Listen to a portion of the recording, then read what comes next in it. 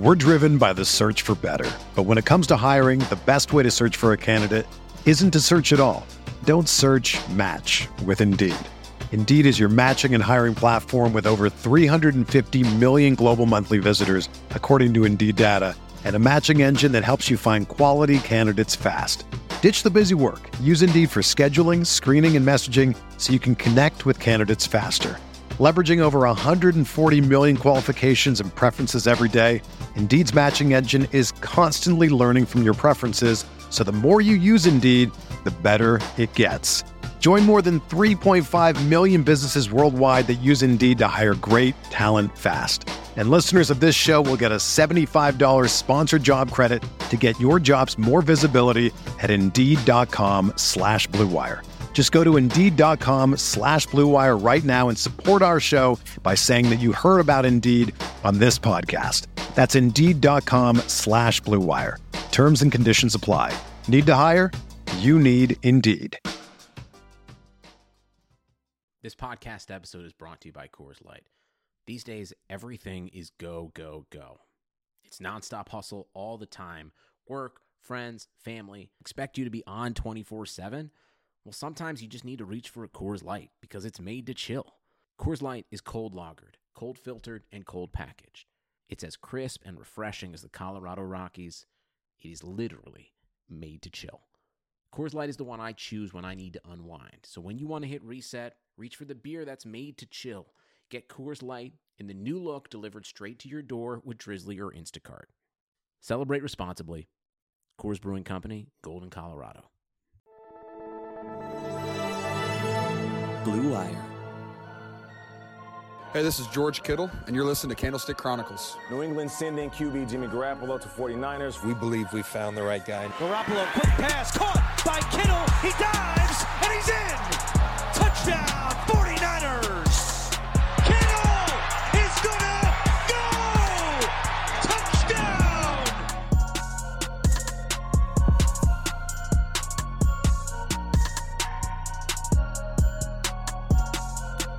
What's going on, everybody? Welcome back to another episode of Candlestick Chronicles, the 49ers podcast on the Blue Wire Network. My name's Chris Biederman. I cover the 49ers for the Sacramento Bee. With me, as always, Kyle Madsen of NinersWire.com of the USA Today Sports Media Group and 95.7 The Game here in the Bay Area. Kyle, what's going on, buddy? Not a lot, man. Hanging out. Got my glass of red wine and ready to talk about another 49er victory, which is way more fun to talk about than a bunch of 49ers losses, it turns out. That's true. Actually, since you and I have started this podcast, the 49ers have not lost a regular season game. So maybe we should, that's another thing we should take a victory lap on.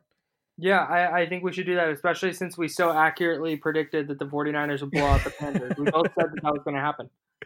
Yeah, so turns out when you try to analyze football and things that happen in the NFL, you can be really wrong and sound really stupid from time to time. And that was me last week when talking about this 49ers-Panthers game. And fortunately, I can look at other people throughout the blogosphere and analysts and whatever. I wasn't alone in thinking that the Carolina Panthers would make a much better game of it than what happened on Sunday. And it wasn't necessarily that, I don't know. I stand by the take. Like, I stand by the fact that I thought the Panthers were one of the best teams the 49ers have faced. And I still think they are. But Carolina just came out and played really horrendously. And the 49ers did a lot of things that we haven't seen them do yet.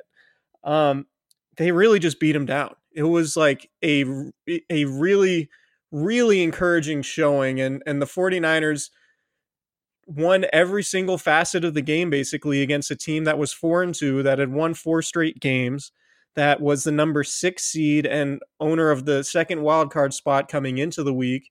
And the 49ers just handled business, and they did it in emphatic fashion. They did it again without their starting tackles and their Pro Bowl fullback. They were able to run the ball for 232 yards on 38 carries. The average over 6 yards a carry again. 5 rushing touchdowns. Just a really, really impressive performance. And I was wrong, because I thought that eventually, at some point, the 49ers would feel the injuries along the offensive line. And I thought just given the way the Panthers had taken the ball away throughout the season, given the way they've been able to rush the passer this year, that they would pose some serious troubles for the 49ers, and that didn't happen at all. And I was very wrong. And from here on out, I'm not gonna underestimate the 49ers' ability to make adjustments on offense, and I'm certainly not going to underestimate the 49ers defense, because good God, this is a incredible defense right now, and there's really no other way to describe it other than like the Niners are dominant, and this is a defense, aside from the Patriots, like the Niners and Patriots might have two of the best defenses we've seen in the last 5 or 6 years. Yeah, I'm right there with you. I thought that Carolina brought with them a lot of tools to take advantage of what the 49ers didn't do well. Throw the ball, have health along the offensive line.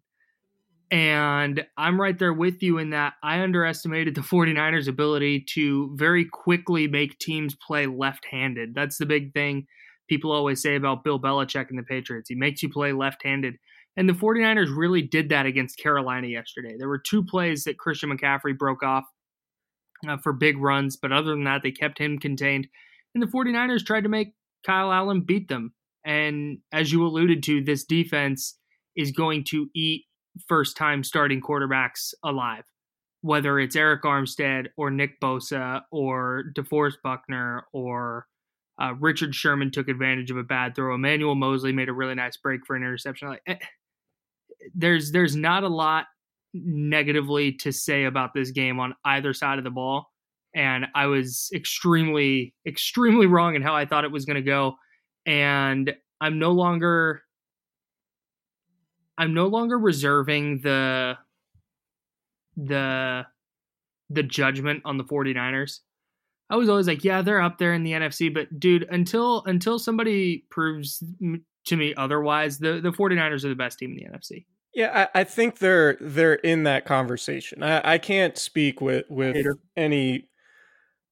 I don't know. I don't like making concrete statements in the middle of a football season because things can change pretty dramatically. I do think if the Niners and Saints right now played 10 times, I do think the Niners would win at least 4 of those games, right? So like that's another way of saying those teams match up very, very well. And maybe the Saints have a little bit more talent as far as skill position players and at quarterback, and the 49ers have a better defense. It would be a fascinating matchup. And the good thing is that, you know, everybody wants to talk about where the 49ers are in the NFC. The record is what it is. They're the only undefeated team in the conference, but we're going to see them play the Packers and the Saints, and they're going to have 2 games against the Seahawks, including one coming up in 2 weeks.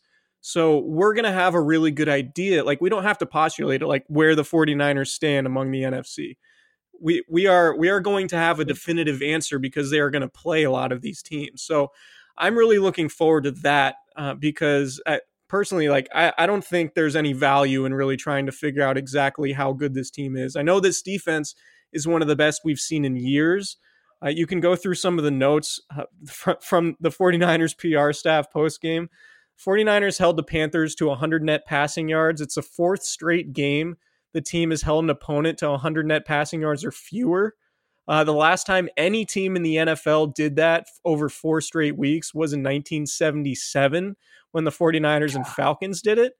So we're talking about like a historically good defense. And Nick Bosa right now is not only in the driver's seat for Defensive Rookie of the Year, but he is going to get consideration for Defensive Player of the Year if he continues to keep this up, because right now he's the best player on the best defense in the conference. And, you know, the Patriots have statistically a better defense than the 49ers right now, but I don't know that they necessarily have the star power. And they have some really good players in the secondary, but just in terms of star power and big moments, I don't know if anybody has had bigger moments than Nick Bosa this season as from a, you know, defensive player standpoint, with what he did that Monday night game against Baker Mayfield. And then that interception he had Sunday, which is just a ridiculous play and just shows like just how good of a football player he is. Like, you know, people talk about, I remember we were having this conversation at the Combine, like, well, you know, Nick Bosa wasn't like the most incredible Combine athlete. But he's just a really good football player, and that play he made on the interception just goes to show. And it's, this isn't like a nuanced thought or a unique one, but just like, you have to play football. Like, it's not all about, 10-yard splits and 40-yard dashes and vertical jumps. And like, there was nothing that happened at the combine that made you say Nick Bosa isn't going to be a good player, which was the whole point. And Right. people who looked at the combine measurements and were like, well, I don't know about his athleticism. It's like, no, what he did on that interception of Josh Allen, first of all, shedding the block, then having the presence of mind and the balance to jump up, make that play, and nearly house it for a touchdown. He didn't score, obviously, but I mean, he's a very good player. He's better than I thought he would be. He might be, if not this year, it wouldn't surprise me at all if he won Defensive Player of the Year at some point in his career, maybe multiple times. Like, he's a Khalil Mack type talent. And I think the 49ers have to be feeling great about keeping that number 2 pick, drafting Nick Bosa, and not trading it maybe for a receiver like Odell Beckham Jr. or anybody else for that matter, because right now having an edge rusher who's one of the best players, if not the best player at his position on a rookie contract, is just insanely valuable for this team right now. Yeah, and he is a game wrecker. John Lynch mentioned last offseason that, or this offseason rather, that the 49ers needed a game wrecker, and Nick Bosa has been that. And it's opened up so many things along the defensive line. I mentioned Eric Armstead earlier. He already has a career high in sacks. I think he's up to 5.5. He had 2 yesterday. There's the thing for me that really stands out when people want to inevitably point to, well, look at the quarterbacks they've seen. Look at the quarterbacks they've played against. Teams face bad quarterbacks all the time and don't produce the way the 49ers are producing. B, nobody can point to anything the Niners are doing defensively and say a good quarterback will take advantage of that, or a good quarterback will take advantage of that. It's just this assumption that they're going to play Drew Brees and Drew Brees is going to be able to suddenly throw all over this Niners defense because there's just all these openings that other quarterbacks aren't exploiting. No, they're not exploiting things because they're just not there. Kyle Allen looked really good. Let me take that back. That's an overstatement. I don't want to overstate it. Kyle Allen looked fine. Competent. He looked competent. He had 7 touchdowns, no interceptions. Like, he was a competent game manager who was doing what the Panthers needed him to do through 4 weeks. He was 5-0 as a starter in his 2 NFL seasons, and he looked like he'd never played football yesterday. He made some truly awful throws, and that's not just he forgot how to play quarterback. It was Emmanuel Mosley reading a route and making a great break on a ball. It was Richard Sherman doing the same thing, knowing what route was coming, and then Allen making a not very good throw. It was the Nick Bosa play you mentioned, the 3rd interception of the game where he just read it and made a terrific football play. There are just so many good football players all across this defense, and they'll have a clunker in there. I was watching Monday Night Football tonight, and they showed the game that the Dolphins hung up 38 points on the 85 Bears. Like, those games are going to happen. I'm sure it'll happen this year eventually. But outside of the odd kind of weird clunker game, this Niners defense is legit. And we saw the Patriots win a Super Bowl behind a great defense in February. If they keep playing like this, the sky's the limit for San Francisco. And Kevin Clark on the Ringer NFL show, who does a fantastic job, made this point in that podcast today, where it's like, it's not like the 49ers are avoiding like a whole slew of great quarterbacks. There just aren't that many good quarterbacks in the league, or a lot of great teams in the league right now, right? Like, it's not the 49ers' fault that the AFC North is having a down season. And the 49ers certainly aren't the only ones enjoying the fact that there aren't a ton of great quarterbacks playing at a high level in the league right now. So look, the Niners went and beat the Rams, who are now 5-3. They did that on the road, right? So this is still a team, the Rams, who played in last year's Super Bowl. So it's not like they've only beaten bad teams. Like, I think it's fair to say that the 49ers haven't had a tough schedule, but I'm to the point now where you've seen enough from them that you can comfortably say they're elite. They're one of the 2 or 3 best teams in the NFL. They're certainly one of the best teams in the conference, if not the best. I still think the Saints are going to be really, really dangerous, and I can't wait for that game in early December. But I mean, they're taking care of business. It's not like they're barely squeaking by. They are dominating these teams, with the exception of that week 3 game in the home opener against the Steelers when they turned the ball over 5 times. But all the other numbers, aside from the giveaways that they had, they really dominated the Steelers, and they were outgaining them basically 2-1 the entire time. So I think we've seen enough from the 49ers to say that despite the fact they haven't played elite level competition week in and week out, that they are ridiculously good. And the DVOA metrics still reflect that. They're still one of the best teams that Football Outsiders who figure out that DVOA stuff. Like the Niners are one of the best teams that they've ever tracked according to that metric. So look, advanced metrics are what they are, but I just think, like, you just look at what the 49ers are doing and where their weaknesses are. Like, what are their weaknesses? Would you say Jimmy Garoppolo hasn't really proven that he could win a game on his own yet? Well, he hasn't needed to, and that's not necessarily his fault. He was 18 for 22, the highest completion rate of his career in any of his starts on Sunday, and he was very good. And the 49ers didn't need a whole lot from him because of what they were able to do running the ball. And I wrote about it for the Sacramento Bee, coming out on Tuesday.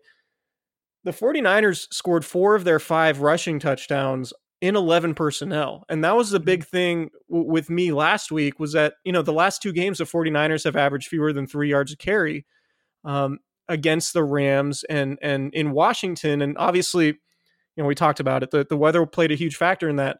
But I just didn't know that the 49ers would be able to run the ball effectively without their starting tackles and with Kyle Juszczyk. And they were. And the craziest thing about it was, like, Mike McDaniel and Kyle Shanahan devised all these running plays that the Panthers had never seen before. And Luke Kuechly's head was spinning, like, on all those touchdown plays. Yeah, on all those touchdown plays, Luke Kuechly either has his eyes towards the wrong side of the field because the 49ers are running misdirection, or he's shooting the wrong gap. And Tevin Coleman is already running past into the secondary. Like, it was just a really phenomenal job by Kyle Shanahan and Mike McDaniel, who's the run game coordinator, devising a plan that took advantage of whatever the Panthers were doing. And you look at it like, I don't know that Daniel Brunskill's an elite player, but they're putting him in positions to make really easy blocks. And all he has to do is seal a defensive end to the inside, and Tevin Coleman's running straight through the secondary. Yep. And, on Tevin Coleman's first touchdown, Gerald McCoy is just standing there looking at the mesh point, and Coleman's already past him by the time he's unblocked, and Coleman's already past him by the time he realizes who has the ball. And that's a product of what the 49ers are doing schematically. So to me, like, I haven't seen them do that to this point, like, really confuse a defense and do things that clearly Carolina had not seen on film before. And I think that was the most surprising aspect of it, because typically, and I said this last week, when NFL teams know they have to stop the run, normally they can do that. And like any NFL team, no matter where you are rankings wise or whatever, like on Coleman's 48-yard run, there were 10 guys in the box because the 49ers had receivers bunched. And then Eric Reed blitzes from that side. Coleman runs right past him to that empty portion of the field that Reed left. And it's like, the Niners just had so much for that Panthers defense in terms of the running game that it was surprising. And I think it's fascinating the way that they're zagging while everyone else is zigging in terms of how often they run the ball, the fact they're still able to run the ball with 3 wide receivers on the field, and they're doing it in a way where opposing defenses just really don't even know what to do. The fact that the 49ers did that with the Panthers coming off their bye week with a whole extra week to prepare, and they looked like they were playing in a preseason game where they didn't game plan at all, was really remarkable. I want to go back to Jimmy Garoppolo, though, because I think that's the key thing when people say, I don't think the 49ers can beat the Packers or the Saints or the Chiefs or Patriots in January. I think a lot of people, because there's not a lot statistically that justifies that thought process. There's just not. So I think what it comes down to is the quarterback. And I think because Jimmy Garoppolo is not putting up Patrick Mahomes type numbers, he's not throwing for 350 yards and 5 touchdowns. I think people think there's something wrong with this offense, but there's not. When you go back to the Jim Harbaugh era 49ers, and I'm not comparing the two, but I think there is a small comparison in that they went and beat peak Aaron Rodgers in San Francisco and in Green Bay in the playoffs by running the football and playing great defense. And those are the two hallmarks of this 7-0 49ers team. And so I have a hard time justifying the thought process that they're not going to be able to hang with the other top teams in the NFC in a playoff game, because they do all the things you need to do in the playoffs.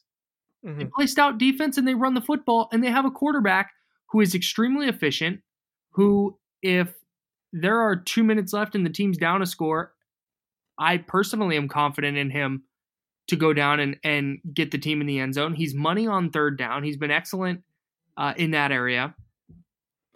It's just really hard to find legitimate knocks. If you say, well, if the 49ers give up 40 points, I don't know what they're going to do. Well, I'm going to say that for a lot of like, that's just that's where it seems to be to me.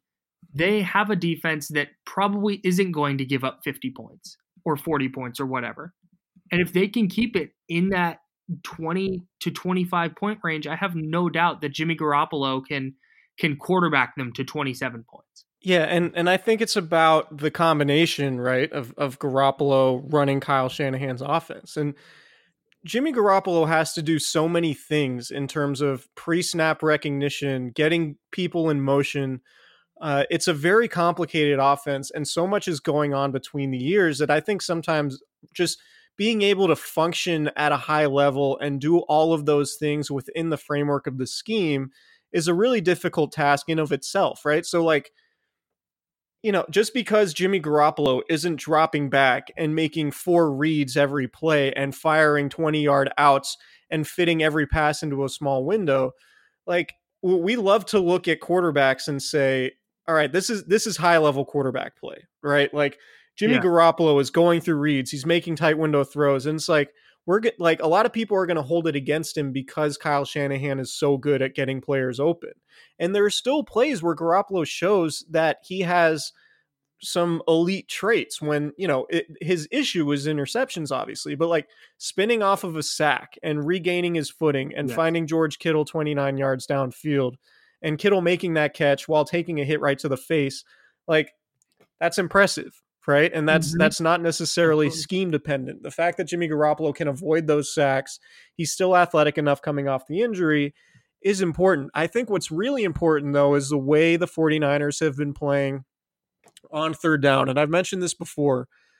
If you're anywhere near 50%, you're doing really well on third down, right? Yeah. So the 49ers, the last 3 games, 8 of 17 against the Rams, 47%, 7 of 16 in Washington in the rain, 43.8%, 5 of 10 yesterday, Sunday. I mean, you know, like that is exactly where you want to be, right? Like if 50% is your benchmark, your quarterback is doing a good job. And so, yeah, Jimmy Garoppolo needs to clean up the interceptions. He tried to force a bad pass to George Kittle in the first play of their second series, and Luke Kuechly made one of the easier interceptions he's going to have. But take away those interceptions, and you're talking about very high level quarterback play. And I think, as we've seen with the 49ers the last couple of years, just like the team as the season goes on keeps playing better. And we saw it at the very end of 2017 when Garoppolo first joined the team. And then under Nick Mullins last year, when the 49ers play their best football in November and December, and it didn't really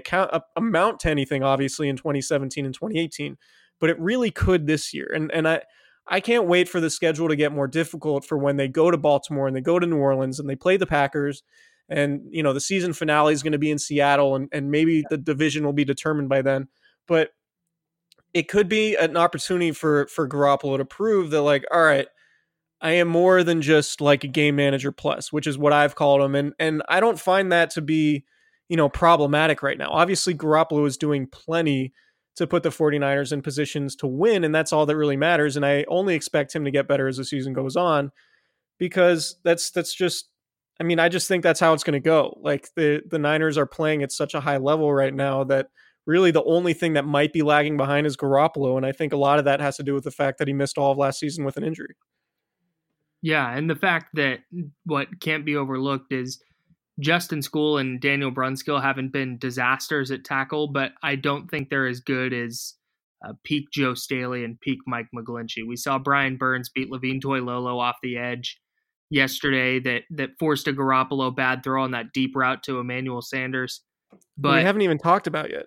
Yeah, geez. In fact, let's talk about Emmanuel Sanders, who on that deep route, basically to sum up that point, I think Garoppolo will get better once his offensive line is fully intact. And if he stays accurate and efficient, I don't think the 49ers need him to throw for 300 yards a game. Emmanuel Sanders, though, man, he's a high-quality addition. He was open a lot yesterday. Yeah. So 2 third down conversions. He played more snaps than any other receiver, 55, 82%. He played 1 snap fewer than George Kittle. So the 49ers clearly have no problem putting him in there. And I thought it was interesting after the game, and Sanders sort of said it during the week, but it's a little bit different after, you play your first game with the new team. He's loving the energy. Just like the 49ers, they have their bump boxes and everybody's dancing, and in the pregame tunnel, they're all getting hyped and smiling and having fun. And he talked about that. And, we're going to have plenty of time to talk about the 49ers salary cap situation and everything like that. But the fact that Emmanuel Sanders at this stage in his career, he's going to turn 33 next year, or he'll be 33 next year. It could be a scenario where the 49ers are able to fit him under their salary cap parameters, and that would be pretty significant for them because aside from him, it's not a great receiving core, right? Like they don't have anybody that you can really trust on third down or anybody who's really done it yet. You certainly can't trust Dante Pettis. Deebo Samuel has had some nice moments, like we've said, but he hasn't been somebody over and over again who you're going to go to on third down in big situations. Emmanuel Sanders has all that experience, and he is so far really enjoying himself with this team because he is a perfect fit for Kyle Shanahan's offense. He's tough. He's a good route runner. He's fast.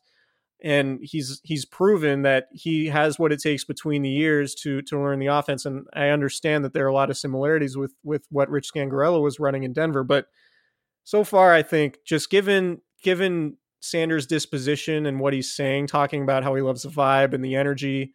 And when he was introduced last week following the trade, he said when it comes to signing with the team next year, because he's going to be a free agent, obviously, in the spring, it's going to be about winning and the energy he feels in the building. And so he's followed that up by talking about how much he loves the vibes and his teammates and everything like that since coming to the 49ers. And I wouldn't expect him to say anything else, of course. But right. I do think it's notable, sort of tracking the future. Like Emmanuel Sanders could be had for a reasonable price, I believe. And it could make for, a long-term partnership if things keep going on this trajectory. And it would make sense too, if he only has a couple of years left in the 49ers, if he thinks the 49ers championship window is open, that partnership would certainly make sense. And I'm sure we'll talk about that ad nauseum leading up to the offseason and through the offseason. But he got open on that little 4-yard out for his first catch on the 49ers' second play of the game. And then he got open down the field on that Garoppolo overthrow I mentioned where he was under duress. But just that play and Sanders' ability to break loose from a cornerback in the third level of the passing game is a really big deal because I'm not sure the 49ers really have anybody who creates separation the way Emmanuel Sanders does. And if he can continue doing that, he also got open on a 3rd and 11. He found the middle of his zone and just kind of sat down in the middle of the field, and Garoppolo delivered a strike for 13 yards. Like it's plays like that where finding a receiver who can get open on 3rd and 11 is the difference between extending your drive or punting. Like that's a really big deal. And I know that's one completion for 13 yards and maybe he gets open deep and it's one completion for 25 yards. But I mean, those are huge, significant chunk plays that the 49ers haven't been able to create outside of throwing it to George Kittle and on screenplays, really in Kyle Shanahan's tenure. So I think Emmanuel Sanders, while he's not Julio Jones, he's not prime AJ Green, I think he can be a significant difference maker on offense. And I think we saw it yesterday with Kittle a little bit. I don't know, Chris, what you thought about this, but I felt like Kittle got more throws down the field yesterday than he has all season.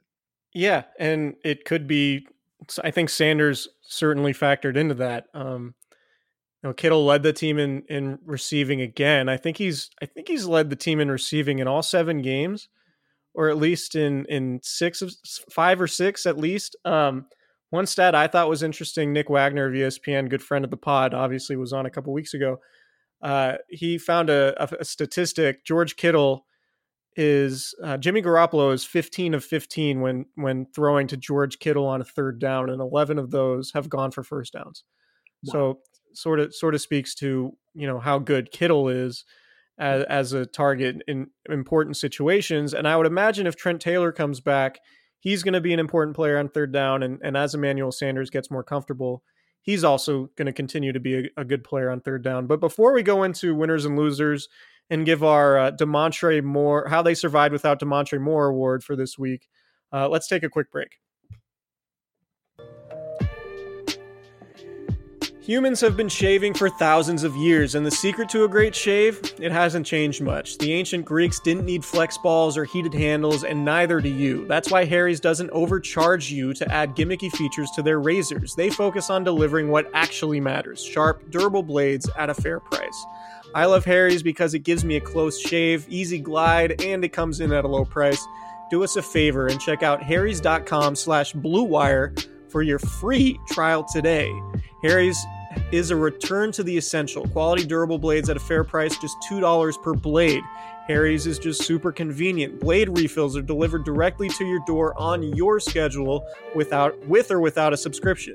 And there's no risk for trying them out. If you don't love your shave, let them know and they'll give you a full refund. Listeners to our show can redeem their Harry's trial set at harrys.com/bluewire. You'll get a weighted ergonomic handle for a firm grip, a 5-blade razor with a lubricating strip and trimmer blade, rich lathering shave gel with aloe to keep your skin hydrated, and a travel blade cover to keep your razor dry and easy to grab on the go. Just go to harrys.com/bluewire to start shaving better today.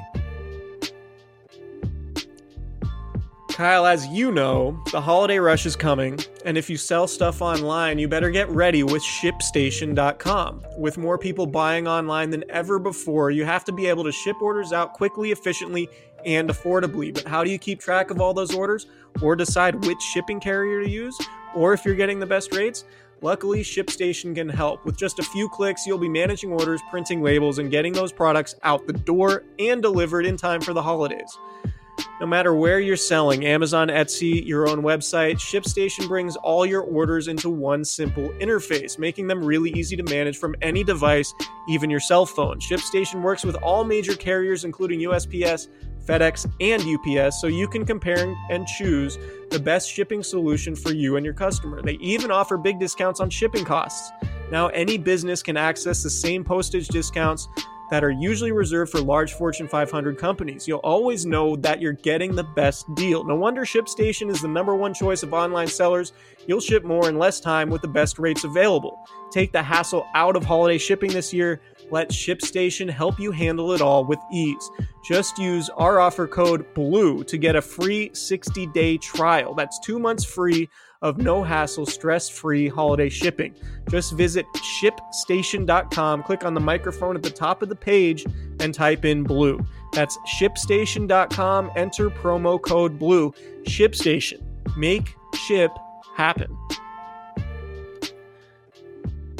All right, so let's go into our winners and losers from this game. Pretty tough to come up with losers. I think we had to go to the other side of the field in the Carolina Panthers to come up with, I think, all of them, actually. Oh, no. Well, yeah. No, one. Okay. Winners. That was good, right? Daniel Brunskill and Justin Skule. So, Justin Skule gave up the sack to Bruce Irvin, and he was flagged for holding on another sack earlier in the game. But the fact that the 49ers went 3-0 with Justin Skule and Daniel Brunskill as their starting tackles is pretty remarkable, and it's a credit to them just for developing as quickly as they have as first-year players. Brunskill was obviously played in the AAF in the offseason, was on the Falcons practice squad, former tight end in college. Skule was a rookie 6th-round pick who a lot of us didn't think would even make the team, who wasn't particularly impressive during training camp. But the 49ers beat the Rams, who are contending for a playoff spot. They beat the Panthers, who entered the weekend 4-2. And now the 49ers are looking like they're going to get Joe Staley back for this Thursday night game against the Arizona Cardinals. So big winners, Justin Skule and Daniel Brunskill. They did not cost the 49ers any games after taking over for Staley and McGlinchey. McGlinchey still might miss another game or two, but I mean, just the fact the 49ers won all 3 of those games without their starting tackles, I think is a pretty significant achievement for both them and Kyle Shanahan and the offensive staff for scheming things up in a way that didn't hurt the offense with those 2 guys playing tackle. Yeah, when Staley went down, it felt like it was going to be a disaster. And then Skule played pretty well, but then McGlinchey went down, and it felt like 2018 all over again, where there were just going to be too many injuries for them to overcome, especially since Juszczyk went down the same week McGlinchey did. But like you said, Brunskill and Skule have been serviceable at worst and good at other times. And I can't find a lot of complaints about either of them. So a heck of a job by them. And like you said, the Niners coaching staff. Loser, Kyle Allen, Panthers quarterback, the first 3 interceptions of his career. There was a lot of talk about his efficiency, about his ability to not cost Carolina any games coming in. I had much higher expectations before the game, obviously. One of the things I was so wrong about, and the 49ers defense made him look like a backup quarterback. And so he throws the first 3 interceptions of his career, barely completed 50% of his passes. Just not a particularly good day for Kyle Allen or my takes. Kyle Allen, 19 of 37, 158 yards, a pretty miserable 4.3 yards per attempt, sacked 7 times. Not all of them were his fault, but he did hold on to the ball too long for a few of those sacks. 3 interceptions, 28.9 passer rating. Not great. Kyle Allen, loser. That's bad. No, there wasn't anything he did. And I was talking to Tim Weaver, who runs the Panthers Wire, and I asked him, what's Kyle Allen really done well? And he said not a lot. He's like, there's nothing. He's like, it's been a lot of McCaffrey and a lot of taking advantage of short fields on turnovers. And that's exactly what we saw Sunday, only with interceptions thrown in because the 49ers have an elite defense. And I think of the 4 teams Kyle Allen played this year, I think 3 of them were in the bottom 25 in passing defense DVOA per Football Outsiders. So he just hadn't seen a defense like San Francisco's before.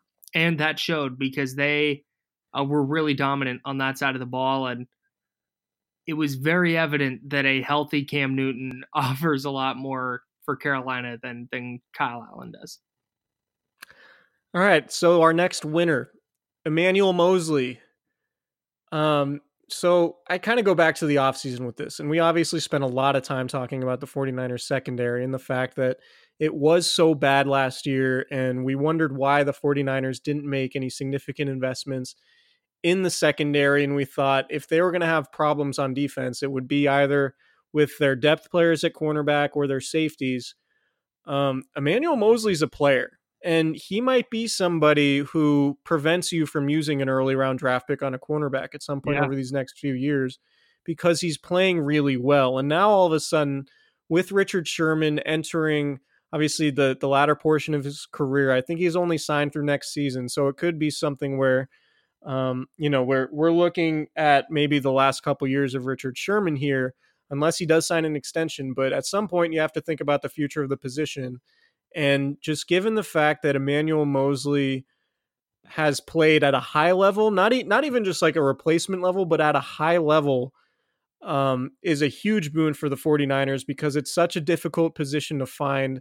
And the 49ers now, too, have an infrastructure where they can bring in undrafted rookies, and the scheme has been in place long enough and the foundation has been in place long enough that they can plug players in and not really have to worry about it. So it looks like Ahkello Witherspoon is going to come back for that Week 11 game against the Seahawks, that November 11th game against the Seahawks on Monday Night Football. In the meantime, Emmanuel Moseley is a winner because he had his first career interception. He's been nailed since getting put in the starting lineup. Just about every metric says he's been playing well in addition to the eye test. And that's what happens when you're a good team. Like, good teams are able to find players in places where you wouldn't expect them to be good and make everyone else look stupid by, worrying that the 49ers didn't have any depth at corner. Well, it turns out they might. And, when Witherspoon comes back, the 49ers are going to have a starter level player on the bench that they could bring in. And that could turn out to be hugely important for them, not only this season, but just building for the future overall.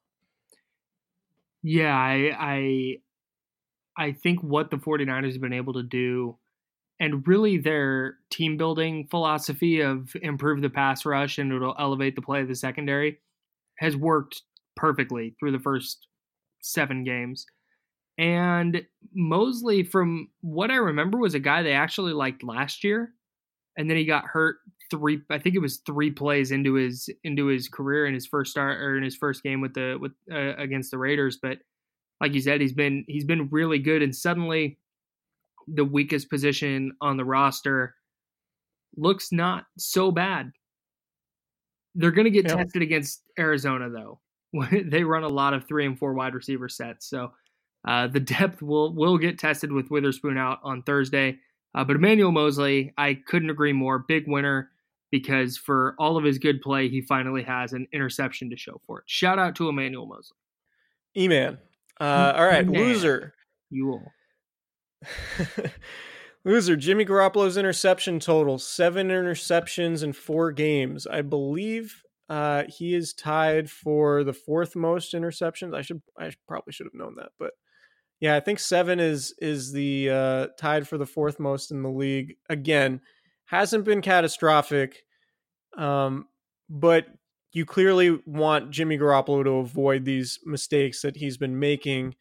And it's really, it hasn't been more than 2 a game, fortunately for the 49ers just yet. But you're going to get to a point where there are going to be some high leverage situations where you have to rely on Garoppolo to win you a game, and you need to feel confident that he's not going to make a mistake to lose the 49ers a game. Because as we've said, I think right now, Jimmy Garoppolo's knack for turning the ball over might be the 49ers Achilles heel. So he has 7 interceptions. Yeah, it's tied for the 3rd most. So there are there's 6 quarterbacks with 7 picks, 3 with 8, and then 2 with 12. So yeah, you just need more from Garoppolo just in terms of ball security, and he's throwing interceptions at 3.7% of his pass attempts. That's 4th worst in the league, behind Sam Darnold, Jameis Winston, and Baker Mayfield. So you need him to limit those picks, obviously. What's so frustrating about his interceptions is there are the ones like that screen pass to Breida against the Steelers. It just kind of got tipped up into the air and then intercepted. There was another one there where he threw it a touch high and the ball bounced off Dante Pettis' hands and went into the air off a deflection for an interception. But like you said, the throw to Kittle that Kuechly intercepted, I think it was Dante Pettis or Kendrick Bourne, I can't remember who it was wide open on the out. And he pump faked that pattern to come back inside and throw to Kittle, who was covered by Kuechly. And it's just kind of the head-scratching plays where he's so good every other part of the game, but there's 1 to 3 plays a game where you make a face trying to figure out exactly what he was doing. And that's fine right now. And he's been efficient enough and good enough on 3rd down that those plays don't come back to bite him. The 49ers defense has also bailed him out a few times. But that's fine in October. It's fine even in November. But you start getting into December when you're battling for a playoff spot or jockeying for playoff position, or you get into January where it's win or go home, that bad interception could be the difference between a win and a loss.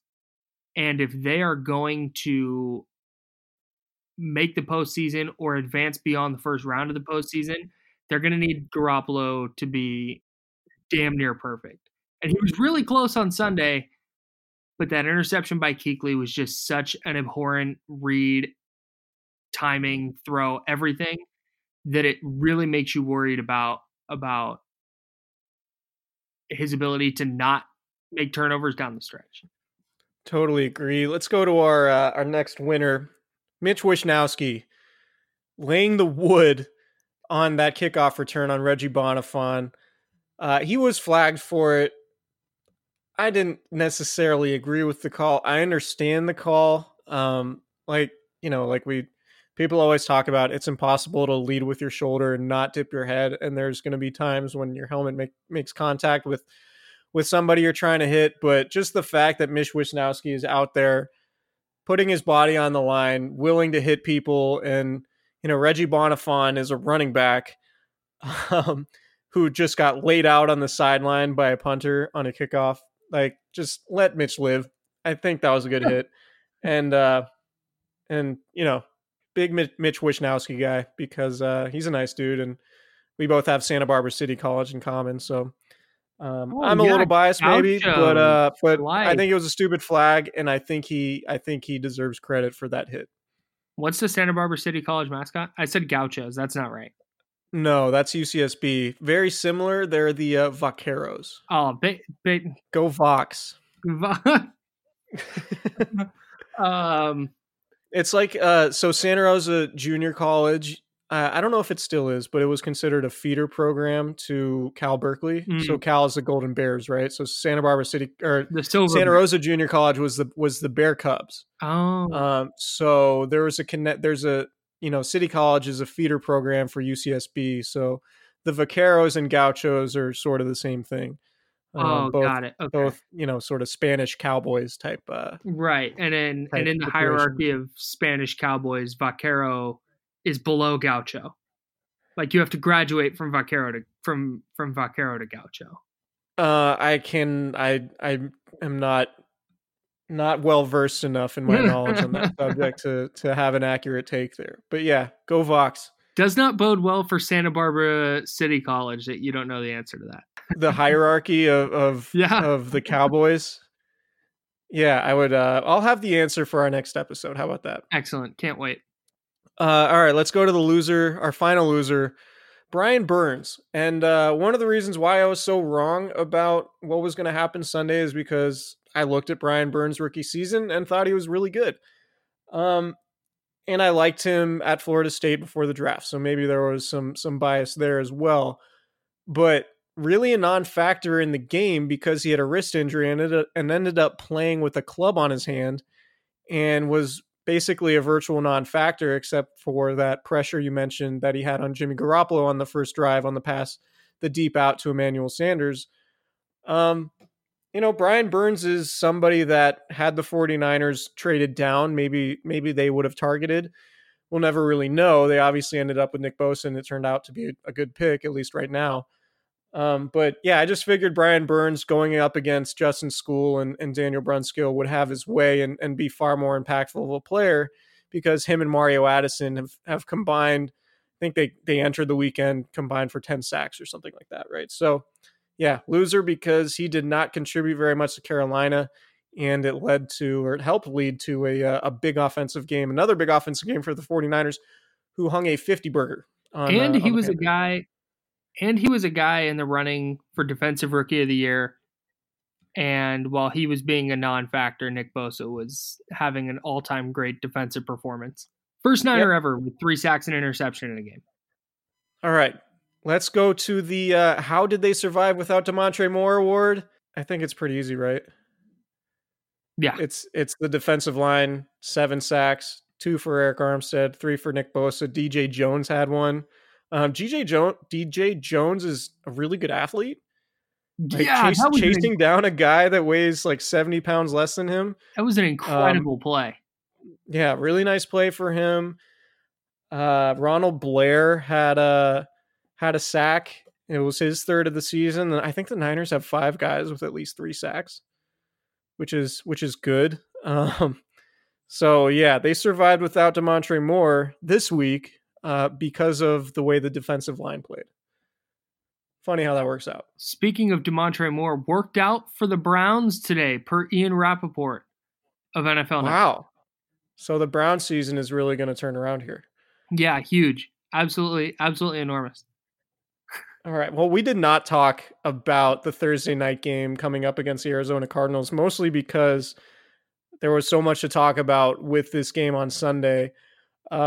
Because it's a Thursday night game, we're not really going to get into the weeds in terms of previewing that game. I can say that I'm interested to see what Kyler Murray looks like, particularly going up against this defense, because not very tall. The 49ers aren't going to make many changes over these next few years defensively. I mean, Robert Saleh might get a head coaching job somewhere at some point, but I would imagine the scheme and the foundation is going to remain largely intact. So I'm curious to see how Kyler Murray reacts. I'm curious to see how the 49ers handle going up against 10 personnel and 4 receivers. Are they going to play nickel and rely on the speed of their linebackers to cover up some of that space? Are they going to, throw another cornerback on the field? Is it going to be, is Dante Johnson going to be an important player on Thursday? I don't think Ahkello Witherspoon's going to play.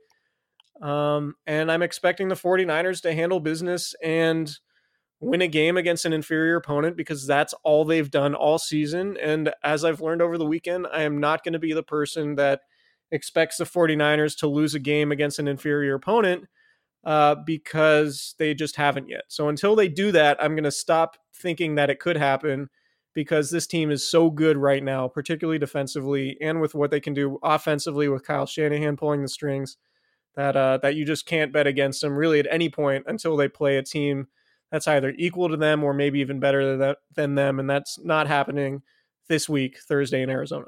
The Cardinals offense is quick preview here. Okay. Cardinals offense is just like a boatload of potential, basically. They only average 5.3 yards per play. That ties them with the New York Football Giants and the Colts. They are, however, ahead of the Patriots and the Panthers. But no, they pass the ball about 57% of the time. They run 10 personnel with 4 wide receivers 42% of the time. League average is 3%. And then I think they run 11 personnel with 3 wide receivers, I think 35% of the time. So the 49ers secondary is going to get stretched this week, and it's going to be a good test against an offense that is going to pass a lot, whether they're ahead or behind. And Kyler Murray is a unique athlete. And so it's going to be on Nick Bosa and Dee Ford to not only get after the quarterback, but to make sure he's not getting outside, because when he gets outside the pocket, he is extremely, extremely dangerous. Yeah, the 49ers so far have done a really good job staying in their rushing lanes as a pass rush. And I think 6 of their 7 sacks Sunday against the Panthers came when they just rushed 4 guys. So they had 7 guys in coverage, and that's obviously going to be important when you're going against a team that wants to spread you out like the Cardinals are going to want to under Cliff Kingsbury. So the 49ers haven't beaten the Cardinals, I don't think, since Jim Harbaugh's final game in 2014. Correct. So I think that's going to be sort of the rallying cry this week. So I would imagine that they're going to come out and maybe, Thursday games can be weird, and maybe it's not the blowout that we expected, and maybe the offense isn't quite as fluid and dynamic as it was on Sunday. But, Joe Staley's going to be back, or it looks like he's going to be back. So that's going to be important. And maybe Emmanuel Sanders has a better game. I don't think David Johnson's going to play. It doesn't look like. They made a trade for Kenyon Drake, the former Dolphins running back, sending a 5th-round pick to Miami. We'll have to see if that's going to impact things. But overall, I think if you're a 49er fan, you can feel pretty comfortable about going to Arizona on Thursday and winning that game, because I don't really know where Arizona has an advantage aside from being the home team on a short week.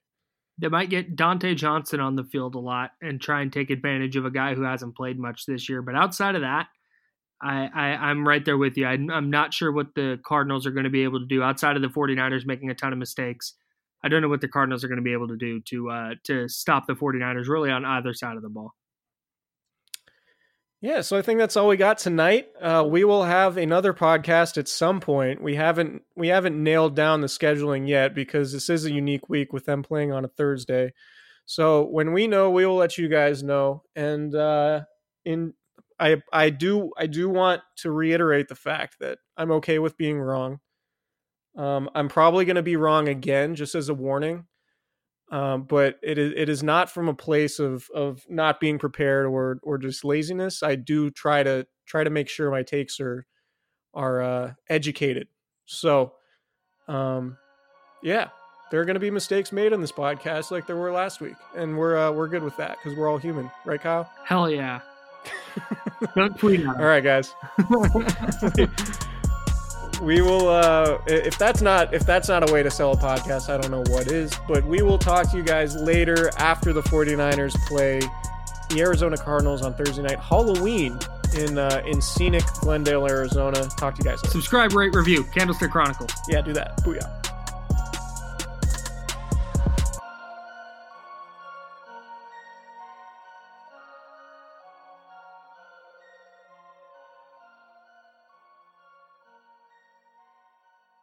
Everyone is talking about magnesium. It's all you hear about. But why? What do we know about magnesium? Well, magnesium is the number one mineral that 75% of Americans are deficient in. If you are a woman over 35, magnesium will help you rediscover balance, energy, and vitality. Magnesium supports more than 300 enzymatic reactions in your body, including those involved in hormonal balance. From functional medicine doctors to mental well-being and female hormone experts, we all know that magnesium is the one mineral to improve all aspects of well-being and health. But which one? Magnesium Breakthrough from Bioptimizers, the trusted choice recommended by leading experts with 7 best-absorbed forms of magnesium to ensure your body receives the support it needs for overall well-being. Go to bioptimizers.com/balance today and use code BALANCE10 for 10% off. Support your journey to wellness at bioptimizers.com/balance. Magnesium Breakthrough from Bioptimizers, your foundation to optimal health and vitality.